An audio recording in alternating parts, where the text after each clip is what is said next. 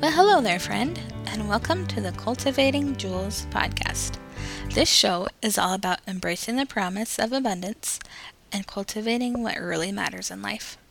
I'm your host, Amber Durgan, and together we will discuss what it means to be women devoting ourselves to Christ through all the various roles we play.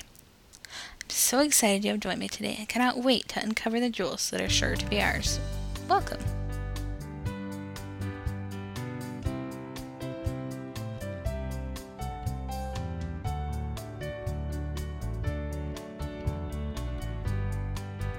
Hello again, friends, and welcome to the third episode of 2022 and the 12th overall episode of the show.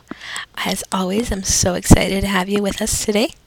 Today, I have the pleasure of sharing an interview I did with my friend Lauren Bellows, all on the topic of special needs parenting, the blessings, the hardships, how the church can do a better job in working with special needs or disability, why our villages that come around and support us are important, how to deal with negative comments, how to deal when one of your precious children notices they might be different than their peers.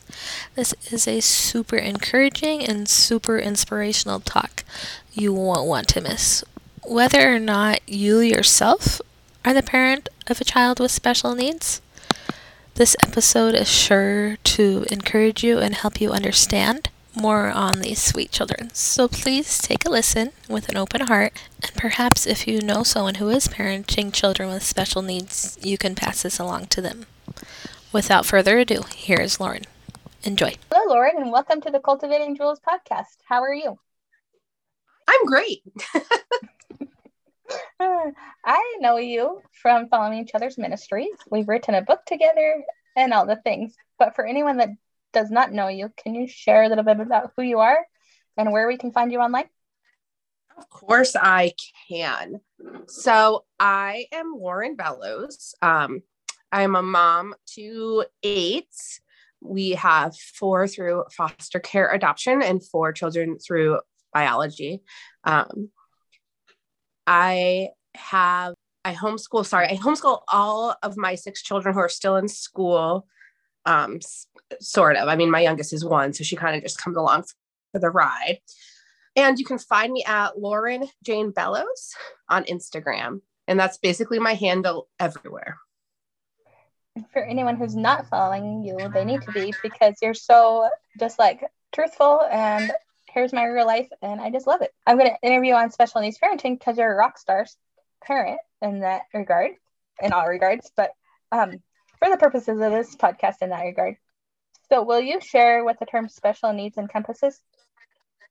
Yes. So I use special needs to describe my parenting because I have children who are autistic. I have a child who has mental health disorder, and well, I actually have more than one.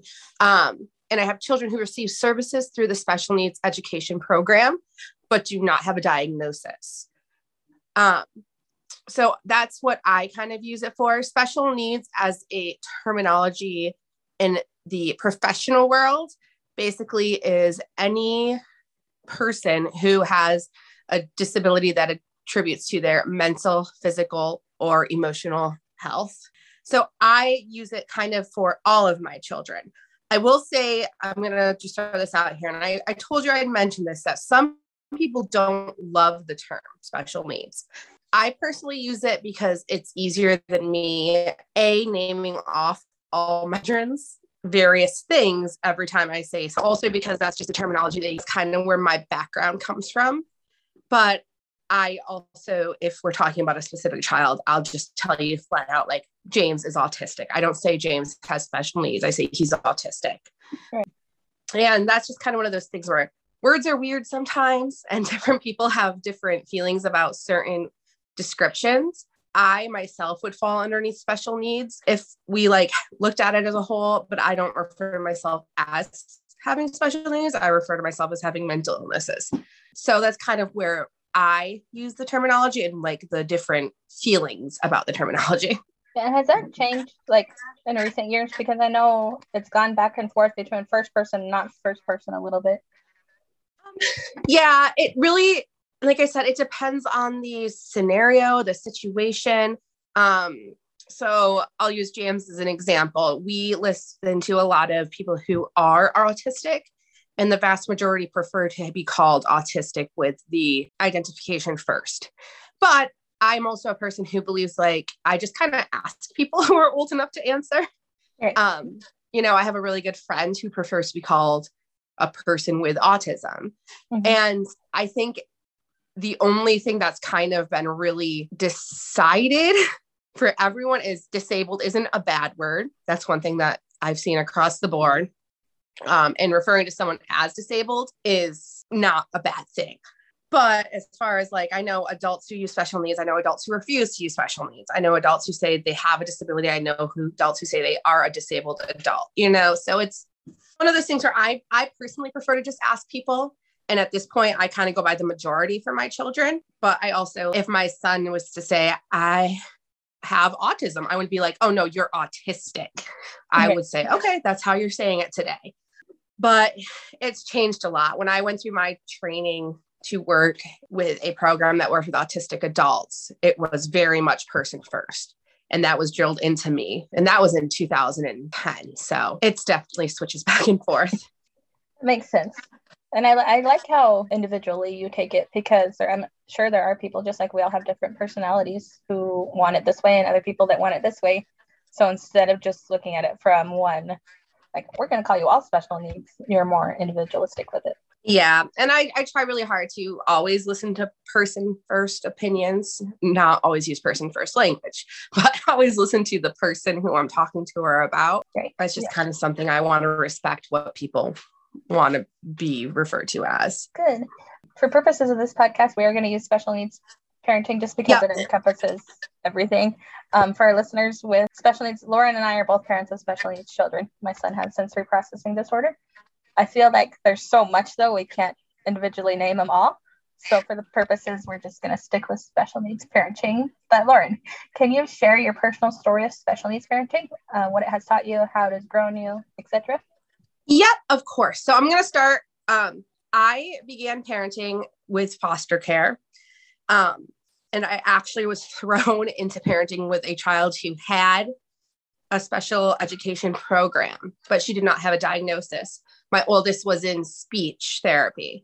Well, my second oldest, but my oldest daughter was in speech therapy for many years. And I started with that. And there is a lot that's easier. I don't want to say easier, but it's an easier thing when there is a specific need to meet.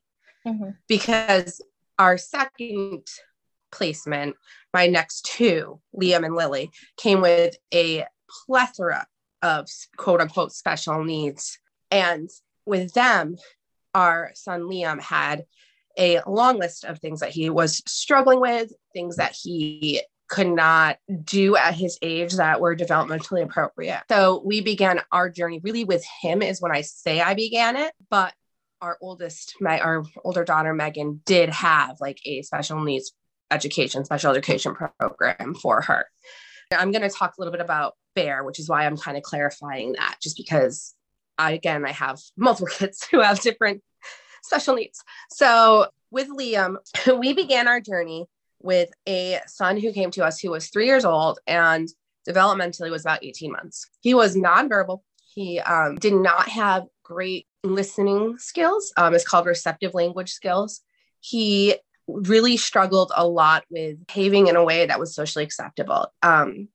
He did a lot of eloping, which is the professional word for running away.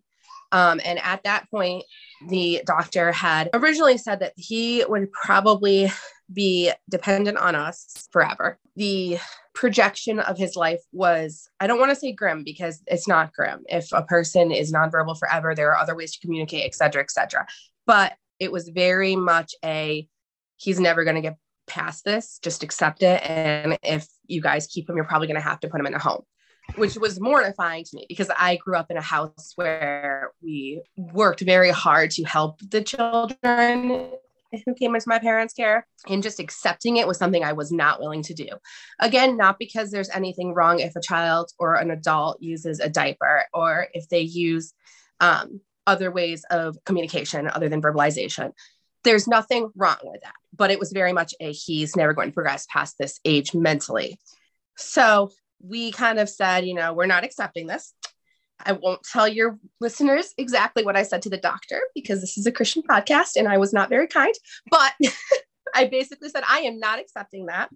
And we started doing a lot of therapies. We did speech therapy, occupational therapy, physical therapy. He went into play therapy immediately.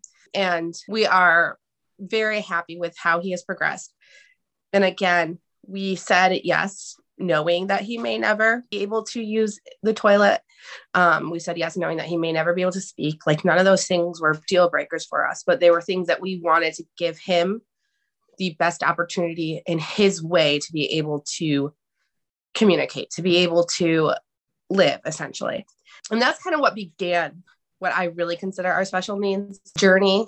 And then as I mentioned before, we also have a 7-year-old who is autistic. He was a child that we kind of had a feeling, like I said, I've worked with autistic adults for many, many years. And in that we kind of had a feeling that there was sensory stuff there. There was possibly a autism spectrum disorder, possibly sensory processing disorder, but we had kind of just put it off to see where we could, what was just, I don't want to say normal toddlerhood stuff, but normal toddlerhood stuff versus what we could look at as this is who James is. And one of my big things is I don't want any of these therapies to change our children.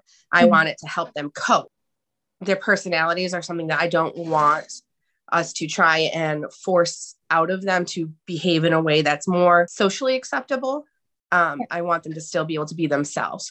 So about 1.5 years ago, we had James evaluated, and he is diagnosed with autism spectrum disorder. And I think it's fine motor skill delays. He struggles with writing, with doing like smaller things with his fingers. And there's other things, obviously. And then our final child, who is currently awaiting his evaluation, because of where we live, we have to do a full evaluation on him, despite the fact that, we've been through this a few times. And I'm like, he really just needs speech help. I promise. But he will be getting his full evaluation in January. And I don't foresee any diagnoses beyond a speech delay and that my 5-year-old. So that was kind of our journey into this. That's all of our kids' ways into it. Yeah, that makes sense. And I, again, love just how intentional you are not to want to change your personality, but to help them cope best in life. Like, it's not about changing your child. It's about making the world as accessible as you can to them where they are. Yes. Yeah. That's one of my big passions is I want them to realize that society may not have been built exactly for who they are, but who they are isn't a bad thing. It's society that has to change and meet them in a place where they are able to thrive in it. Exactly. What has parenting children with diverse special needs taught you? I think the number one thing it's taught me, honestly, is to just let things go. Like I said, we have kids who have some various also mental health stuff and sensory processing stuff. And with that, there's things that I had hoped for. And I don't want to say, I hesitate to say this because it sounds almost like a, disappointment. And it's not a disappointment, but it is things that I had hoped like our life would look like. And because of our children's needs, they're not things that are necessarily accessible, as you said, accessible to us at this point. And I've had to learn to not look for what we can't do and look at families that we can't be and be really grateful for the family that we are and the people that we are and the things that we are able to do. And it's also really helped me to have a faith in the future. Like I said, we got really scary prognosis with Liam. And even with James now, like looking forward, we don't know where he'll be in 10 years. We don't know if he will be capable of living on his own. But sitting here, it's not worth it to sit here and think, well, what if he can't? What if he has a regression, X, Y, and Z? You know, it's more important for me to be here in the moment and have faith that God will just handle the future, that he is already has his hands all over it. He had his hands in the womb when my children were formed, and he has them on them right now. And the future is on him. And that's been a struggle for me to learn. I am a very future oriented person. And I don't think it's necessarily in a bad way. Like, you know, I talk about goals a lot and where I want to be in 2 years, where I want to be in a month. And having so much unknown has really forced me to just put my faith in Jesus, that he already knows. And that is one of the best lessons it's given me. That answer just gave me goosebumps. I love that so much. Oh. In our situation, Matthew has sensory processing disorder, and I've been told Zach's never been evaluated. He could, it's just presenting in a different way. And yeah, I mean, my kids are only 6 and 3, so it's been pretty, I mean, Matthew, we knew from the get-go that he was struggling with certain areas. So he was in speech therapy, and that's when they're like, he might have this. So he had his evaluation, but it's a brand new world. Like, you don't go into parenting thinking, for whatever reason, at least I didn't, maybe some other people do, but I didn't go into parenting thinking, okay, I'm going to have these special needs to handle, to learn how to, I didn't have any idea before I became a parent. So I'm trying to say what sensory processing really even was. And so to learn a child and then to learn all these other things about that child, it's been a journey, but it's, as you said, God's been there every step of the way, and how beautiful that really is. Yes. It's a gift to have so much, to have, I don't want to say to have my faith tested, but to almost have my faith tested. You know, I have to trust that God will be good, you know, and he'll make a place for my children, no matter where we go and who they become, that he is there with them. And that's something that, again, I grew up in a house where, like, you know, we knew our plans, we knew what we were going to do. And being in a place where that's not a certainty for us yet, you know, it's just, it's humbling. It's humbling to have to rely. And I'm glad to be humbled. So, some days, not all days. Some days I'm like, come on, guys, really? But most days I'm glad to be humbled. Yeah, for sure. And I just think, like, knowing Matthew, and I'm sure you can say the same thing as your child, I wouldn't want them without, like, their disorder or special needs, whatever you want to call it, makes them them.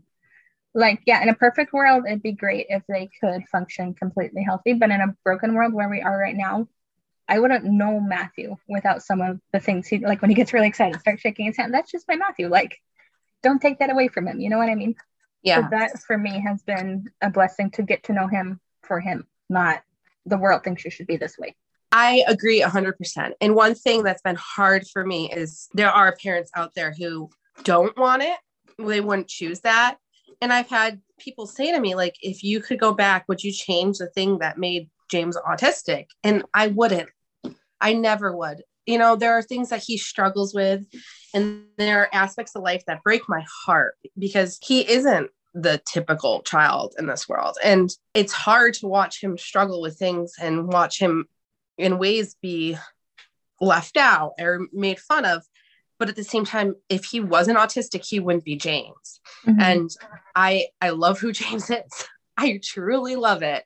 He is hilarious and fun and sweet and loving. And I wouldn't trade it for any neurotypical kid in the world. Right. Yeah. Last month we were at the park, and there's a little boy playing with Matthew. And he's like, Matthew was stimming, so he's shaking his hands. And this little boy must have been a little older than Matthew, I want to say 8, 9. And he looked at him and was like, does he have autism? And we're like, no, he has sensory processing disorder. And the little boy was like, oh, well, I have autism. Let's go play together. And it just blessed my heart. Like, how sweet that encounter. Like, I'm really sure that was a God moment for my heart as a mom, but also for Matthew. Because, and I don't know, as a 6-year-old, if he really realizes this, but not every kid out there is stimming by shaking his hands or stimming at all. But that God gave him a friend in that moment. It was really special. Yes. Those friends are so great. We're really lucky to have people in my kids' lives who understand not only other kids, but adults as well. So going off kind of what we've talked about in our own parenting journey, what advice would you have for someone whose child was just diagnosed with a special need or a mental disorder or disability, and they feel overwhelmed? So one of my favorite sayings, it's from a mom. She has an autistic daughter, but she says something that's along the lines of, right now isn't forever, and always is a farce. It's one of my things I hold on to so dearly, because when you get this diagnosis, there's a lot of hard news. Doctors tend to, and I said, I get this, especially when you're trying to get services for your children. Doctors tend to put a lot down about the bad parts. And they're not always necessarily bad, but there are things that they need to work on, things that they need help with. And it's really easy to like look at this list of things and think, this is my forever. Like, I'm going to spend forever trying to help my son walk across the street without running in the road, or trying to make sure my child doesn't disappear in the middle of the night because he runs or something. Running was a big worry for us with Leo. That's why those are both my examples. And I know when I got James's evaluation, there was a long list of things that he couldn't do, things that he should be doing, he can't be doing, he isn't doing. And I remember reading it and thinking to myself, like, this isn't all James is. This is so easy to get caught up in the words and the letters and all the therapy is needed and all the things that he needs to be working on. But there's so much more than that. And that's one thing I really appreciate about our school system, is when they sit down with us, they give things that all the positives and all the things he's accomplished when they go over it. And I'm really grateful for that part. That's something I always remind friends of when they're struggling with things, is that this is not forever. This is the moment. And while I will never say that, oh, he'll talk definitely one day, or, oh, he'll do this definitely one day, because maybe he won't, but he also won't be here forever. And you won't be here forever. You're going to learn and grow and be able to find ways to communicate with your child, even if they aren't vocalizing, even if they don't stop running. Like, it's just important, I think, to always remember that right now is not forever. Right now is right now, and there's always tomorrow, and it's always changing, because it's really easy to get stuck in the right now sometimes. Right. Yeah. I love just keeping the positive first and foremost, because it can get exhausting, especially when we don't know, like, if it's a new diagnosis, or if it's diagnosis presenting in a different way and we don't know how to do it. Keeping positivity and the Lord's got this, and it's not going to be like this for the rest of our life. Exactly. And it's really easy to kind of get stuck in that rumination of just, this is what my life's gonna look like forever. And it's not. And my second thing I always tell people is find your village, because I'm blessed. I was born into our village. My mother and father, I have multiple siblings who have diagnoses. And like I said in the beginning, I have my own mental health diagnoses that never really necessarily led to a special needs, like, oh, Lauren has special needs. But, I have my own diagnoses. I was really lucky. I was born into my village, and they show up and they understand, and they are, I don't want to say well educated on this, but they're well educated. My parents both teach in the public school system. My sister actually works in special education. My other sister's training to be an OT. So it's very important to have those people who understand, because if you get stuck in this, like you said, it's exhausting. It's really tiring some days. And I don't know about you, but like I said, I have my own mental health stuff, and it gets loud and it gets overwhelming, and I get touched out. And I need breaks, and having people who understand my kids and who love my kids for who they are, and who I know won't tell them to stop stimming in public, who I know will just appreciate their vocal stems, having that is so important. And it's something I highly recommend. If you can find your village, you are 10 times better off than you were without it. That reminds me, so Zach's isn't as, I don't want to say bad, but severe. I don't know how you would say that. Matthew's more, you can tell he has special needs. But with Zach, very close people in his life were looking at him like it's just a parenting thing. He just needs to snap out of it. Da, da, da, da, da. And then it took a very close friend from church looked at me and said, "No, Amber, he's going to be a world changer. Like that kid is the most strong-willed kid I've ever known." And at the time that I'm getting all this input from other people, "Oh, your parenting's just bad. Oh, your child's just bad." I'm like, okay, like what do I do? Like, where does that lead me? But how much that changed my view of my own child, really, and my view of my own parenting. He's a world changer. He's not a bad child. We're going to get through this. And God made Zach to be Zach. Some days I want to pull out every last hair in my head because of Zach, but the village is so important. Like I get on Instagram often and text you, "What do you think about this? How can you help me with this?" And you've been amazing. Becky, who I just mentioned from church, your child's a world changer. Like the village is so important. We can't underestimate that. No. And it's so important for your child to hear from other people that there's nothing wrong with them. Mm-hmm. Like that is something that's so big for our kids to know that they're not bad. They're not wrong and they're not broken. They're humans who have a different functioning brain than what society thinks is good. Right. Yeah. And who's society to say what's good? Like that kind of drives me crazy. I could get on my own soapbox about that, but why is there only one way of talking or one way of doing this? No, and it's just kind of ridiculous. Exactly. Something you've been really good at sharing in your platforms is the church and mental health issues. Do you have any suggestions for resources on how those of us in the church can be better at working with children with special needs? So I have a few. One is called Nathaniel's Hope, and Nathaniel's Hope is a Christian program based around a woman whose son, he actually passed away, but he had some pretty severe disabilities, and it helps train both people in the church to understand disability and special needs, as well as helps train the church to become an area of respite for families. So one thing that, and you've mentioned this, I've mentioned this, anyone who's ever parented a child with special needs knows this. It gets to be a lot. And some kids, I'm like I said, I'm blessed. I have my family who was very well aware of this, but some kids are, I don't want to say harder, but their behaviors are harder. I can't think of a better way to say it, for other people to handle. Mm-hmm. And because of this, there's a lot of caregiver burnout.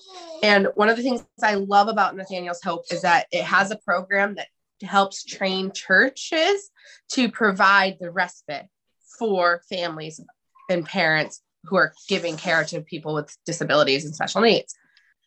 I took one of their like smaller trainings, and our hope is to get the respite training done so we can do it as a church.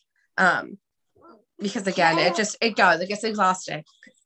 We love our children, but anyone who's a parent knows that it can get exhausting to be a parent 24/7. Right. And when you have children who have higher needs or needs that aren't as well understood by the world, or especially, that's one thing they really focus on because the son did have medical needs. You know, it's hard to find people to help with that. And it's a wonderful program. Another one that is on Instagram is called Ability Ministry. And it's run by a disabled adult who is a church member. And then I love Lamar Hardwick. He wrote a book called Disability in the Church. And he refers to himself as the autism pastor. And he is a late diagnosis autistic adult. And he talks a lot about how the church can rally around people who are either parenting or living with autism. And one thing that came from his book, and I kind of knew this, but seeing it written out in a book by a person living with it, who was diagnosed with autism, was, 80% of families who have an autistic member don't attend a church.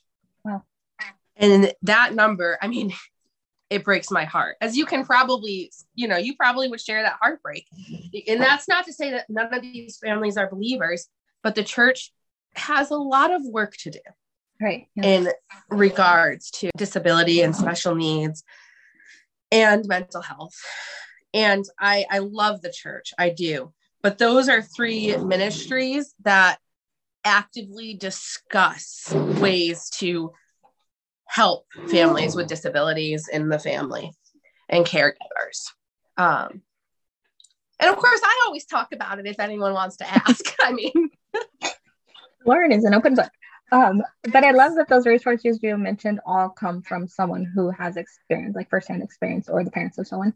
Because I think it's one thing to pick up a book on autism or what have you, and it be like textbook from a doctor that has no firsthand experience. It's different, always different when we can share our stories and someone relate to that story. Yes. And one thing I love is it's really easy to start to be angry at the church and sit in your anger about the ways the people of the church. This is like church little c, not like God's bride, like each individual church, the church is. It's really easy to sit in your anger on how they handle things, whether it's race, whether it's sexism, whether it's abuse, whether it's disability. It's really, really easy to sit in that anger and just be upset about it. And these are people who have experienced firsthand the oppression and the disregard and just some of the really terrible things that have occurred in churches. And they're still sitting there trying to help people understand and be better for the next generation. And that's one thing I love about, especially, again, Lamar Hardwick is that he has lived his entire life as an autistic man. And he talks a lot about how like he has faced comments as a pastor about how he doesn't show enough emotion and X, Y, and Z, and how he needs this and that. And being autistic has really helped him recognize how disability works in the church and how to continue to not only better it for people who are autistic, but people on other spectrums who have other disabilities. And it's so much hope in it. And that's one thing I think sometimes gets lost when we criticize or try to help fix the church, is the hope of a better. Does that make sense? Yeah, that makes total sense. I was just going to say how powerful that is too, because it could be really easy to get angry and turn our backs on the church. But instead, these people are building hope into the church. Yes. If one of your children is struggling with being different than others, how can you encourage? So we have had this struggle. I don't know if you have had it as I mean, I'm not going to make any assumptions, but I know that Matthew is obviously younger. I mean, I think people ask, like, why is he flapping his hands like that? So I've noticed it, but I don't think Matthew has a clue in the world. Yes. We have had experiences with, especially with my older son, Liam is 11. He has noticed kids who have either called out behaviors or have made fun of their kids. So I hate to like get upset with them, but, made fun of James's. Especially James has a very obvious stim. He flaps his hands at his chest level and hits his chest with his hands. So it's a very, very obvious stim. And one thing that we try really hard to encourage our kids to remember is that even if the world looks at you and sees something wrong, God looks at you and sees someone he loves. I love that. And we try very hard to make sure our kids know, like, they are not broken. There's not something that's wrong with them. They simply have a body and a brain that works differently than the way that has been accepted by society. In that, there's a lot of reassurance. There's a lot of reminders that, God formed you in the womb. He loves you. You have been created to be his child, and there's no one else matters. I mean, that's definitely hard. They have moments where I've had my kids say, like, I wish my brain didn't work like this. And it breaks my heart because I get it. Mm-hmm. I truly get it. It's hard to have a brain that doesn't always behave the way that you've seen as the right way. We try really hard to let them feel their hurt and then to remind them that they can change the world with this hurt. Mm-hmm. They can go forward and make a huge difference for other kids like them. They can go forward and make a huge difference for adults like them. They can fight to bring awareness to certain aspects of the things that are broken in our world. Our son, Liam, was exposed to things in utero he shouldn't have been. And in that, we try very hard to remind him, like, this is something that you can go forward and say, I came from this place and this is where I am now. And that's God. And I want to help people do that. Yeah. And then, of course, we did the silly thing where, I always remind James when he gets upset wearing clothes that maybe he doesn't like the clothes we wear today, but when God made people, they were naked. So he would have been perfect in Eden. Because sometimes you just need to giggle. It's really hard to watch my children. I think that's one of the hardest parts for me has been when my kids realize they're different. Mm-hmm. And we try really hard in our home to celebrate our differences and to say like, hey, maybe I'm going to use myself as an example. Maybe moms struggle sometimes with things that are silly, like silly thoughts that come into my head and make me get very anxious. But in that struggle, it has helped mom be more aware of people in need or be more aware of our surroundings. Like we try very hard to change it into positive. But as they get older and face the world, there are people out there who do mock them and who do make fun of them and who do say, oh, you're so strange or you're weird or really not nice things. And it's hard. That's one of the hardest parts for me. What would you say, or have you ever had the experience where you had to talk to someone outside of family member commenting on your children? So again, I have been very blessed that my immediate family is very knowledgeable and accepting. My in-laws are not so much. They've come a very far way because in my mother-in-law's world, this stuff didn't exist. Mm-hmm. And explaining that ADHD is real. Yeah. I promise. And explaining that, real things has been a big side of our family on, maybe if you just did X, Y, and Z, they wouldn't do that.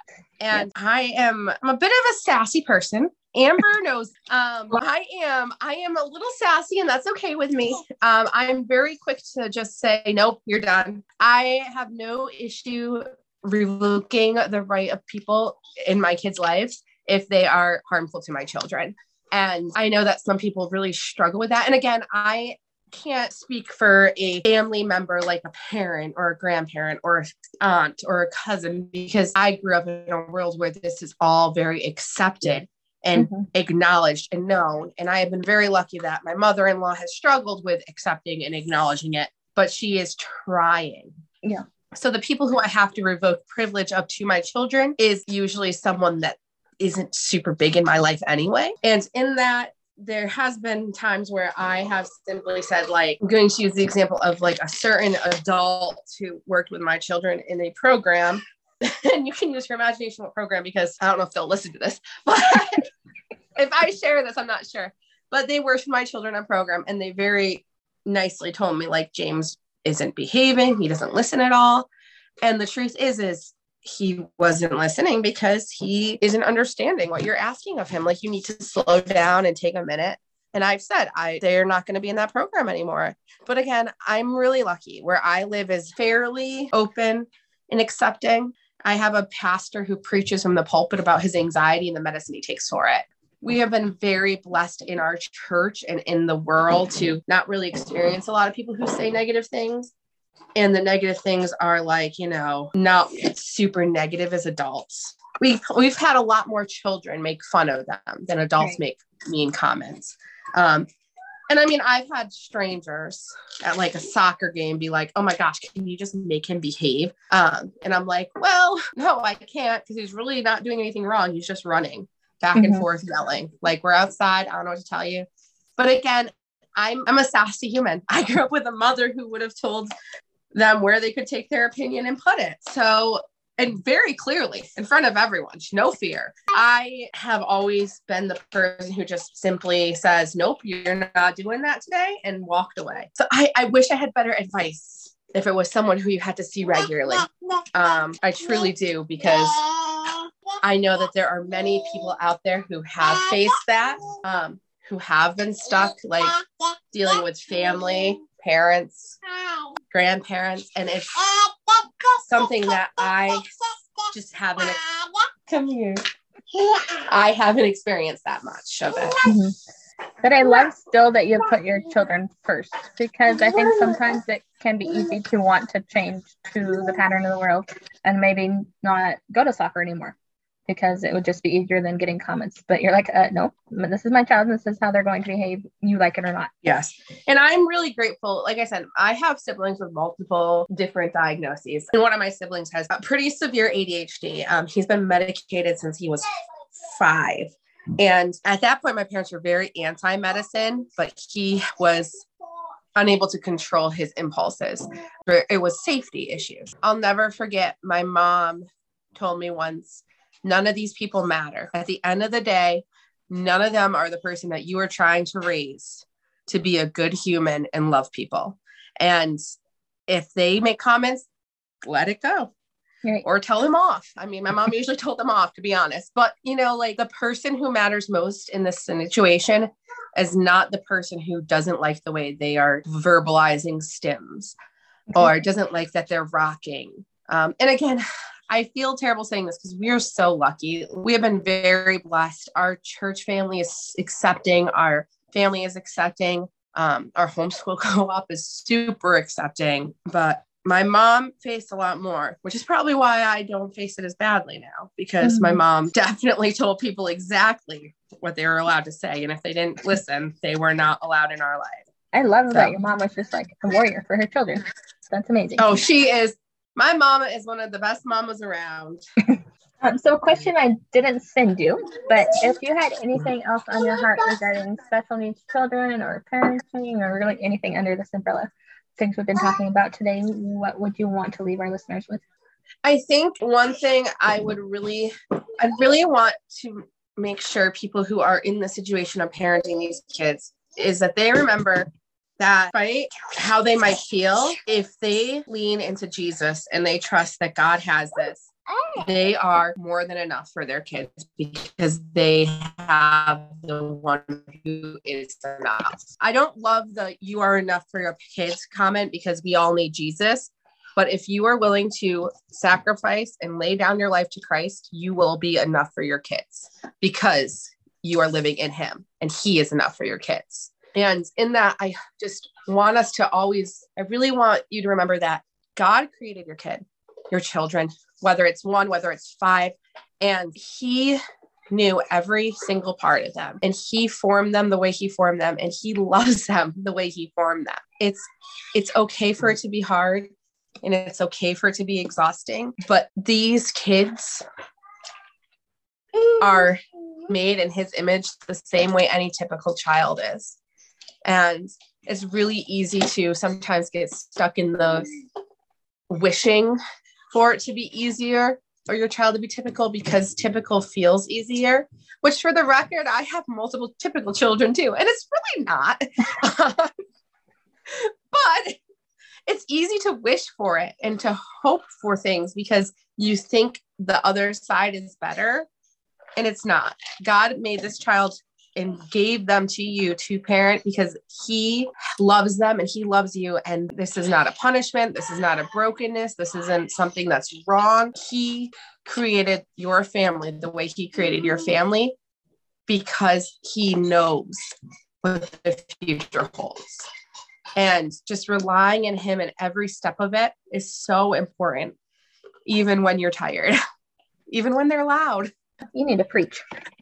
To transition into some fun get to know you questions. So one of these days I am going to get you to Montana and we're going to hang out and drink coffee together. If we're drinking coffee, what's your drink of choice? My drink of choice is an iced mocha coffee. That sounds delicious. You'll have to come. I'm drinking it right now. You'll have to come in the summer when it's warm enough for iced coffee. Unless you're one of those people that drink iced coffee all year long in the cold too. I am. Okay, well, see. You can take this next question literally, like as an actual season of fall, or figuratively, but what's something that's bringing you joy in this season? I love Christmas. There's just, I find so much hope in the one line, "A weary world rejoices." Mm-hmm. And that's kind of what Christmas season is all about to me. Just all the little things that bring us joy, bring me joy, making cookies, Christmas lights. One of my favorite times of the year. I love it. Christmas is so, so good. What has been your favorite book you've read in the last 6 months, year, recently? Ooh, I have to say, this is a hard one, but I think I'm gonna go with. We read a book that is called. Oh no, it's by a writer for Al. His name is Alan Gratz, and he is an amazing writer for Middle Ages. And we read one by him called Refugee, and it's based off of 3 different time periods. World War II, a Jewish family fleeing Germany in World War II, a family fleeing Cuba after the fall of communism, and a family fleeing Syria in about, I think it was 2011. And it is a interweaved book that is masterful. Like, it is one of the best things I've ever read in my life. Oh, wow.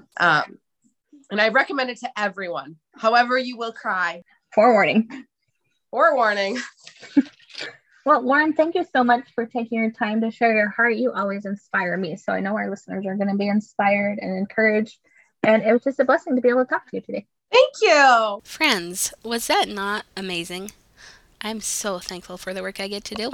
I've always loved stories, and truly chatting with you all is my favorite part of my ministry. Come back next time for what is sure to be another impactful interview. And until then, as always, to God be the glory.